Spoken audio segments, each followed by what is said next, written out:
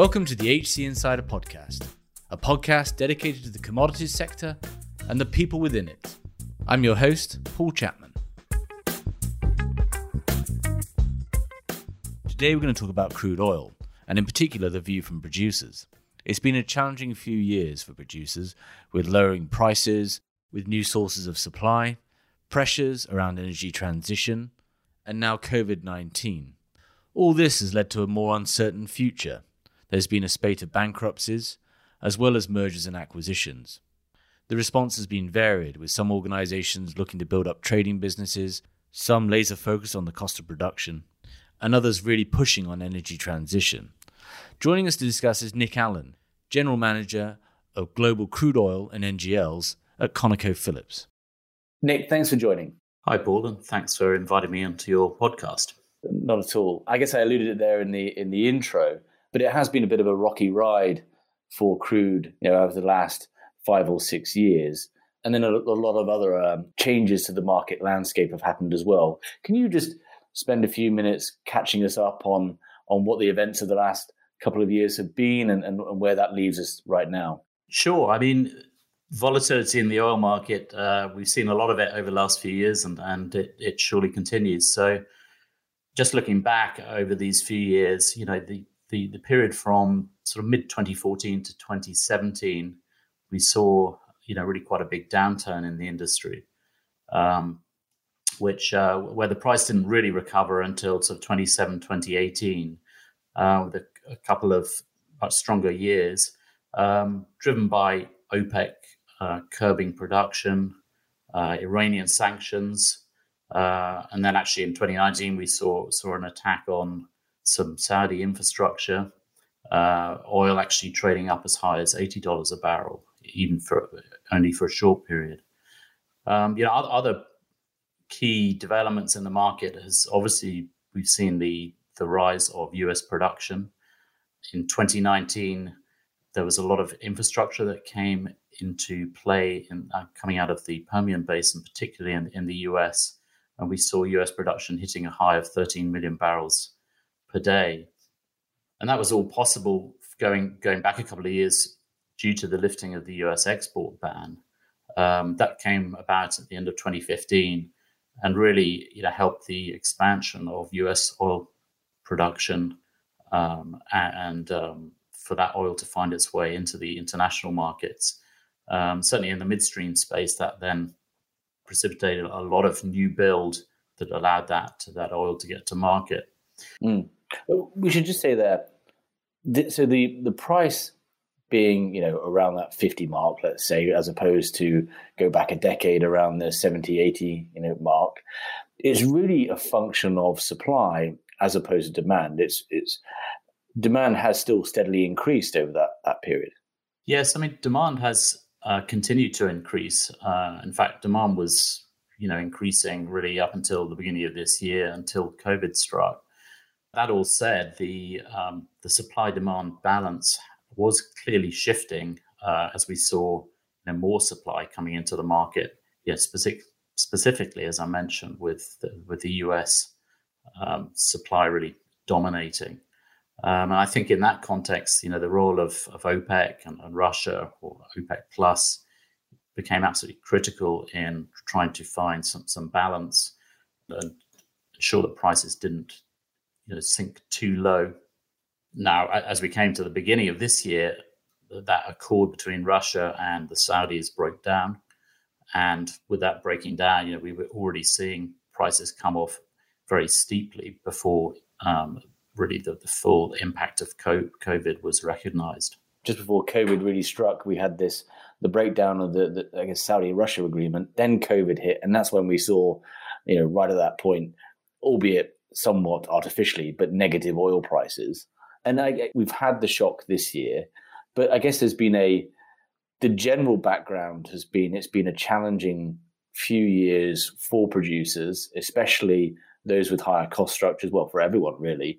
The outcome of that right now has been perhaps not as much as we expected, but certainly challenge to the domestic US producing market and some of the participants there. You've seen, I guess we're going to come on to it, but I kind of want to move on to the capital activities that are going on. and the resulting mergers. Can you kind of now set the scene a little bit for kind of what we're seeing, what we've seen in 2020? Yes, well, in 2020, we've seen obviously a huge amount of demand destruction. But coming into that, the scene was already set really for E&P companies. A lot of the valuations of these companies, particularly those based in North America and involved in the shale plays, the valuations had declined quite significantly. And that was driven by really a couple of things. One was that there's been clearly many investors have been leaving the hydrocarbon space, if you like, exiting that particular part of the energy sector. But prior to that, there was really a shift as well in the investment community where growth for growth's sake was no longer acceptable. And companies were going to be required to generate or demonstrate that they can generate positive cash flow. I mean, it's sort of business 101, but they needed to be able to cover their capital outlay, their operational expenditure. And then, of course, for investors, there was also a requirement to return value or cash and distributions to shareholders. And ideally, companies would also want to have a strong balance sheet in order that they can ride through the sort of price cycles that we've had this environment, as you say, kind of set for acquisitions. You've had a number of E&P organizations that have had investors pull back. There's not the same access to capital markets as there was. There hadn't necessarily been this emphasis on business 101, running for free cash flow, because you were looking to invest and grow, and the expectation was your end product was going to be worth more, and there was more to it's better to buy it and find it now. And all that really started coming off in 2018, which, as you say, set the scene for mergers and acquisitions before even COVID came up. We'll come on to it, but you guys have just announced the acquisition of Concho Resources. How did organizations like ConocoPhillips attack that environment of low prices, challenging market, and how did that set you and some others up for surviving 2020? Yeah, I think the key really for operating in the E&P space, going forward, that we certainly recognized a few years ago was the companies need to be able to generate positive cash flow. What does that mean? It means that you need to be able to cover your capital costs, your operational expenditure, and enough cash to have distributions for your shareholders as well. And ideally, you can maintain a strong balance sheet in doing so. We have a term at ConocoPhillips. We talk about cost of supply. Cost of supply is an equivalent price needed to generate a 10% after-tax return on a point-forward basis, and that's a fully burdened cost, and it could include, for example, the cost of carbon. And this has been our standard, if you like, for being able to ensure that our costs are low enough to compete through the various price cycles. Clearly, having a strong balance sheet has also been key. We think that this model is going to be broadly adopted by companies in the E&P space going forward. And so I guess what we're, for the most part, seeing is these shale producers are smaller, mid-sized shale producers are being taken over or merging with established oil majors and producers. I guess why is that the dynamics of the merger? What benefits are there? What can big oil bring to those types of plays, and what people are zooming in on as attractive attributes when they're looking at which organizations they might potentially pursue? Well, I think clearly when you bring two companies together, you get some efficiencies and economies of scale. It's likely to help you in sourcing your supply chain more economically. But there are other advantages as well. But I think it's fair to say that this is not sort of any company any companies getting together here. When we're looking at potential targets, clearly we want to be adding to our portfolio in areas that complement our portfolios. So the Permian Basin was an area where we're particularly interested in increasing our acreage there and production. And when you're looking at a target, the quality of the acreage is extremely important. Their ability to have low cost of supply themselves is also important. Furthermore, we accept that we have some good and interesting technology for our unconventionals business. Other companies also have that, and by combining two companies, we can take really the best of both of them and increase our efficiency along those lines too. Because it has been a bit, I think we covered this in a previous episode, that a lot of these shale plays were, as you kind of alluded to, they were getting rewarded for growing. And actually, in many cases, either production rates or the cost of production, or in most cases, both of those attributes, weren't coming out as expected. And I guess there is a lot of technology that larger organizations can bring that perhaps wasn't available to these smaller organizations, but also 100 years worth of operating experience on how to actually, really zoom in on that, as you call it, as you guys term it, top cost of supply. Could that, it's a hard question, but do you think that particular trend will mean that shale production will become, I guess, more competitive and be able to sort of weather these low prices better than perhaps people were expecting them to? The difficulty with talking about shale production sort of generically is it really, not all shale plays are equal. And it's very important to understand that there's a huge range of cost of supply throughout the different shale plays. So, one might look at the Bakken, for example, and if you're in some of the less desirable parts of that play, the cost of supply may be, well into the $50 before you can, start to make a decent return. Even in parts of the Eagle Ford, you may find that parts of that play also are more expensive to run. So the key is to focus on not just a particular play, but be very focused on the acreage in which you're going to be operating. We've certainly, over the last few years, really been looking at our portfolio and rationalizing that along the lines of the lowest cost of supply.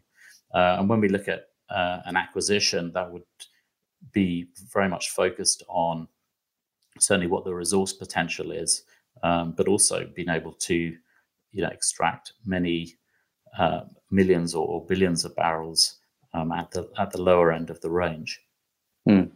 And before we come on to Concho specifically, I would like to get a couple of words from you on specifically why that deal went ahead or was in process. Technology is also revolutionizing shale production as well. A business that is typified by pretty high operating expense as opposed to capital expense, which would be more typical of offshore production. And therefore, there really is a drive to automate. Can you just give us a couple of words on that as well? How do you see technology lowering that cost of supply? And that's something that I know that ConocoPhillips are at the forefront of. Yes, I mean, we certainly see that the push to deploy more technology in this space will continue to make us more competitive. And there's going to be an absolute necessity to keep that evolution going. And you're absolutely right. I think deploying more technology, both through data analytics, better software, but also potentially automating above ground as well. These things will, in due course, all drive the cost lower, which will be absolutely crucial to compete. Fantastic. I guess I want to change tack slightly and move on to the marketing side. So one of the things that we've spoken again about on this podcast, but it seems to be quite a prevalent message of 2020 is that having a robust marketing and trading and optimization platform attached to your production has been of great value to oil majors around the world in 2020 with such a volatile market. And there's been, generally speaking, over the last 2 to 3 years, a drive by producers to increase the sophistication of their marketing and trading platforms. This is obviously your business, what you do at ConocoPhillips. Can you kind of just help us understand a bit? There are a variety of approaches or strategies to marketing oil out there. So some companies do it right from the wellhead, and others have at least a global trading entity. Can you perhaps at the broad level give us some idea what some of the drivers are about where organizations choose to position themselves on that spectrum and what factors might determine that? As you say, I mean, there are a variety of different approaches you can take to marketing and trading oil. And what actually drives that will very much vary from company to company. What will likely to be taken into account is what is your production position? What is the scale of your operation? Do you have an upstream and downstream? Does that create a lot of option value for you? What is the company's appetite for trading risk? Or indeed, is a trading group seen as risk mitigation? A group that might be able to generate revenue both in a strong market, but also in a weak market through storage plays, for example. So there are a lot of different reasons and drivers that may take you to a particular point for your marketing and trading business.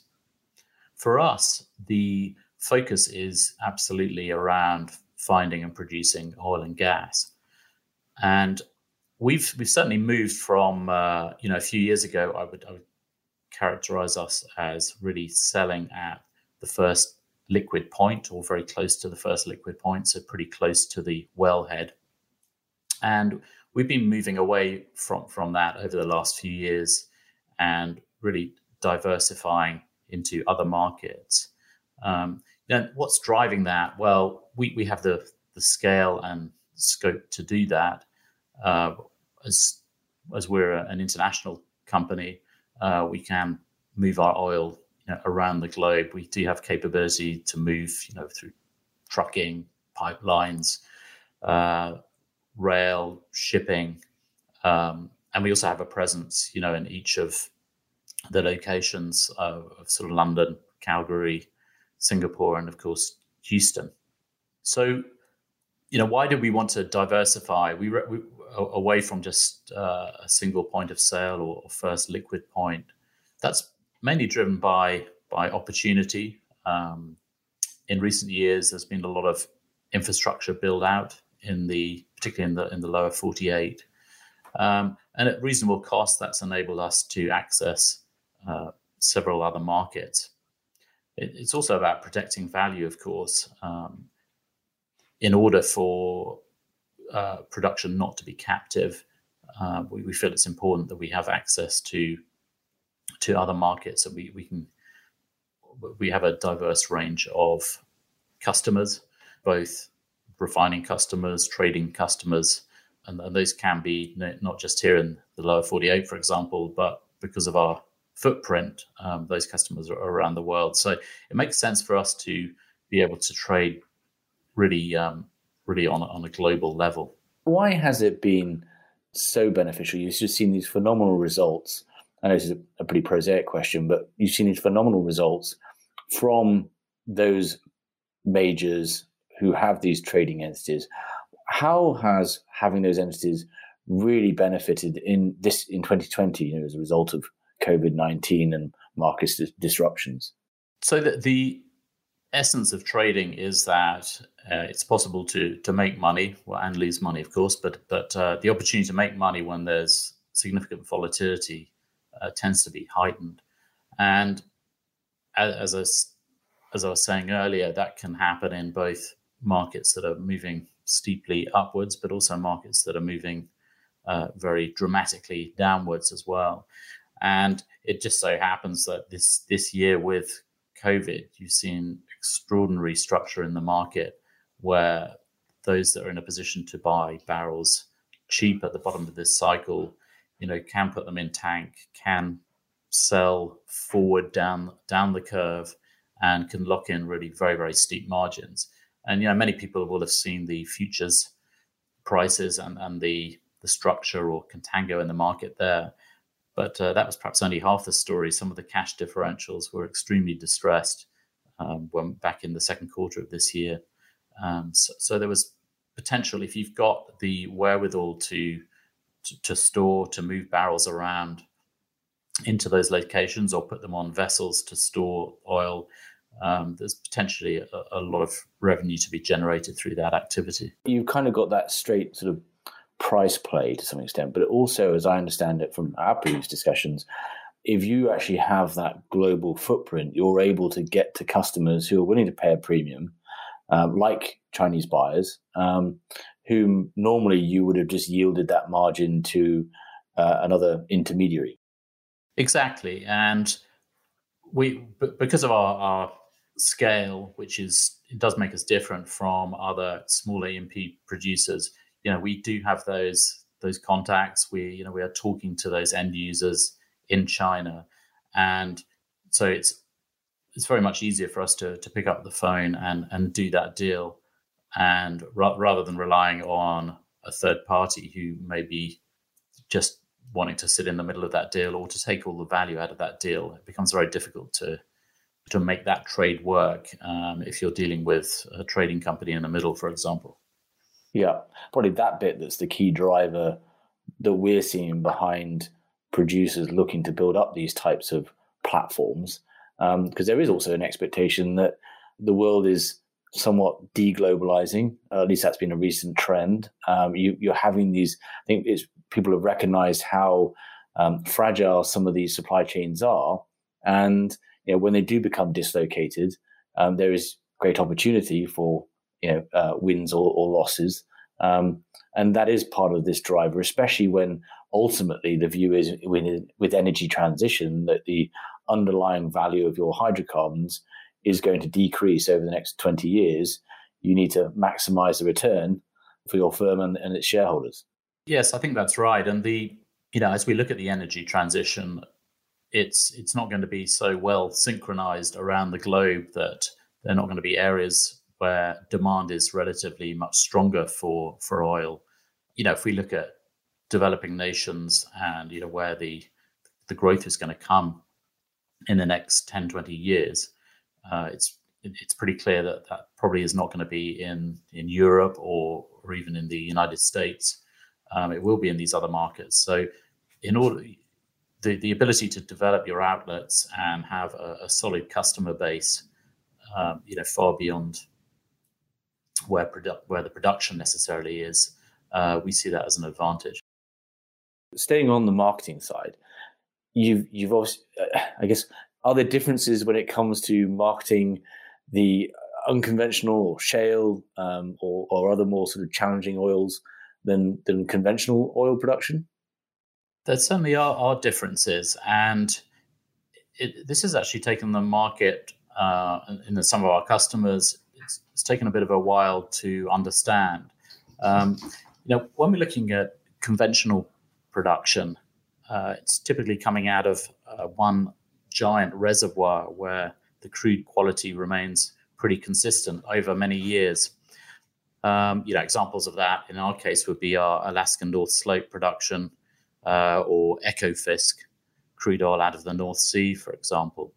Now, when we look at unconventional production, it's very different. It's about production which is drilled through many wells over an acreage where the geology or the quality of the play may vary quite a bit.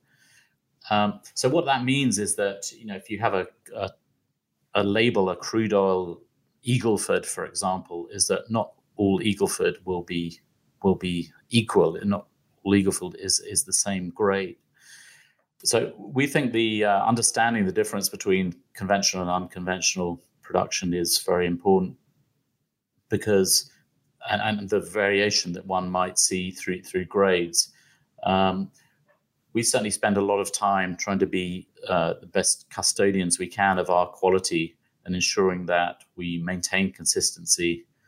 And we're fortunate that we have a sizable enough position that we're able to do that. So in many cases, we're able to produce the oil and transport it to our customer and it's not blended into other streams, or the quality can be relied on very, very solidly. Because I guess moving on to energy transition, it was quite it was in some ways remarkable. ConocoPhillips was sort of the first of the US producers to actually make commitments to adopt the Paris climate risk framework. This is pre the election that just happened. Can you talk about that? What was the reason behind that statement, and what does that mean for ConocoPhillips?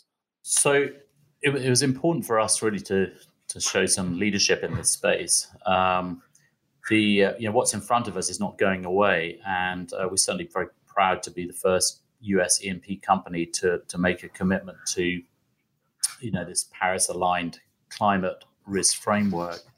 And fundamentally, our industry faces what we're calling the triple challenge. The first point of that is the urgent requirement to address climate change.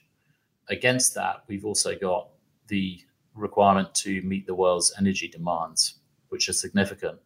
And then as a company that wants to be competitive and attractive, we've got to be able to do that all profitably.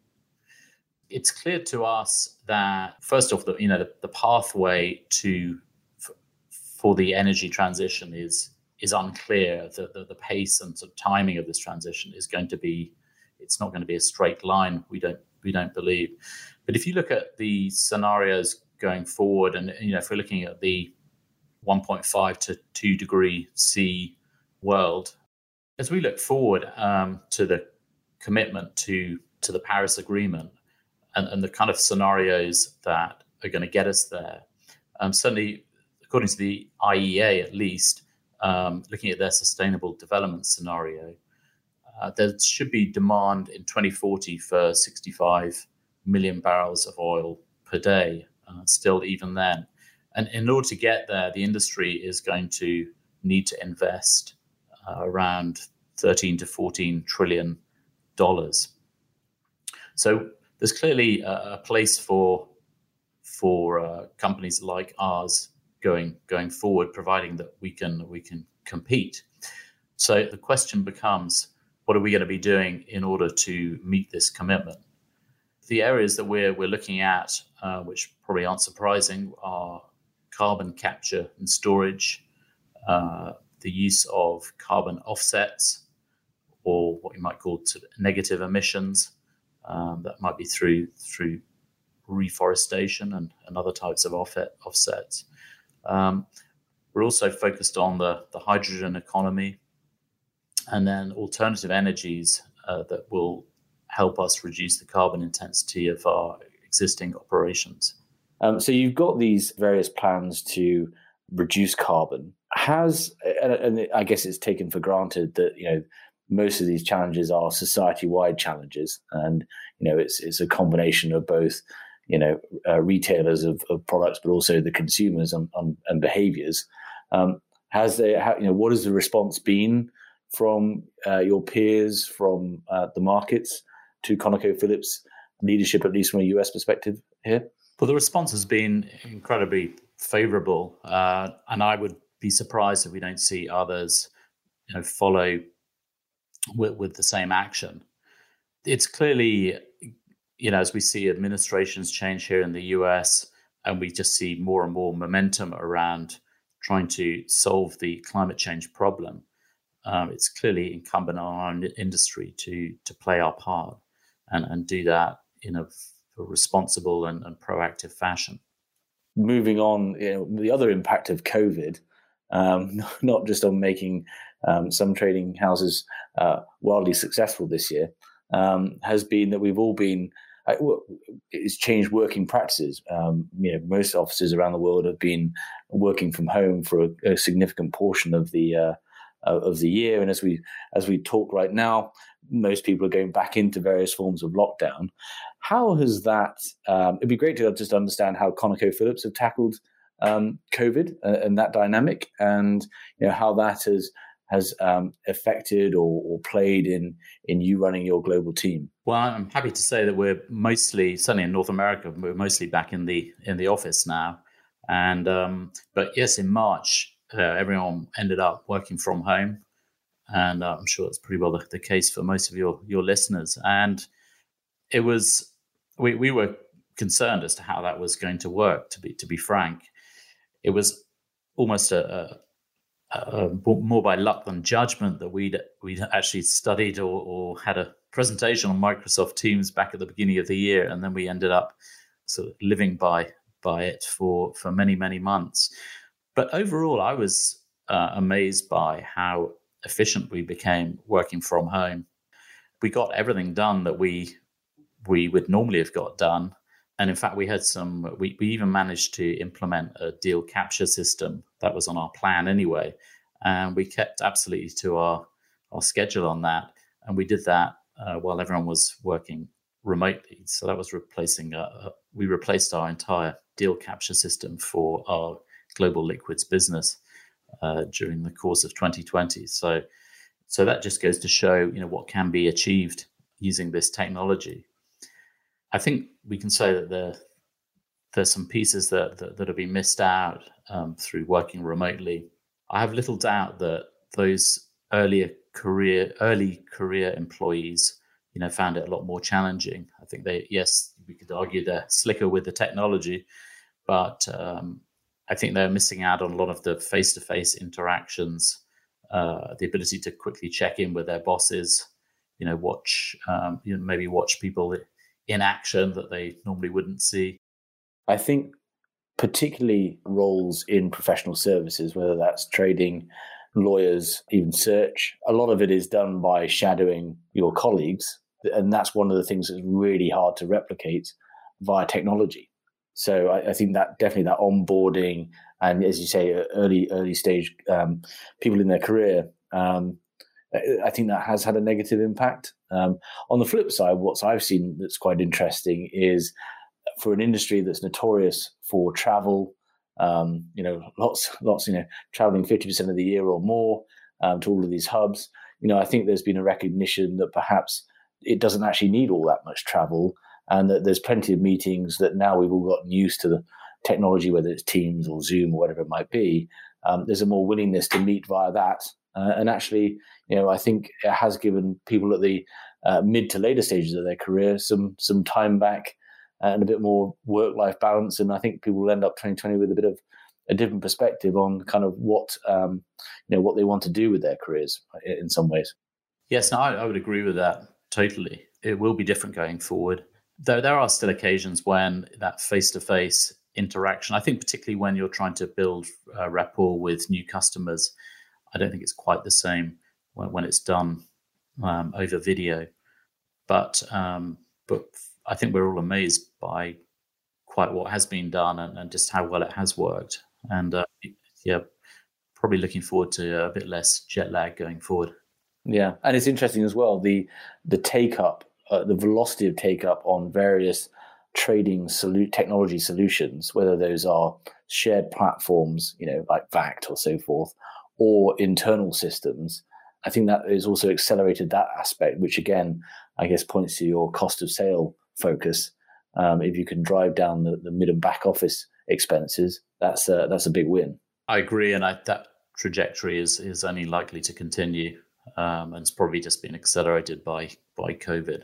Looking, I guess this is always the bit where it can get a bit woo-woo, if you like. And I know that it's unfair to ask anyone what the price of oil will be in 10 years' time because no one knows. But as a producer, what do you think the next 10 years holds for the market? What are the big things you're looking out for? What trends do you expect to see? One given is that price is likely to continue to be volatile. It just seems hard to imagine that the markets are going to be in perfect balance through the energy transition, and throwing in all of the usual geopolitical issues that crop up and have such a profound effect on commodities. I think we shouldn't also forget that there are plenty of countries that still rely on hydrocarbons as a main source of revenue to run their national budgets.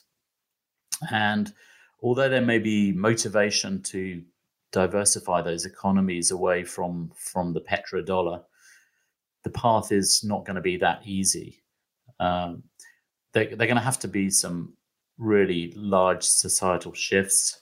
The populations of those economies in particular are going to both need to have the capacity and skills to shift to a new economic model.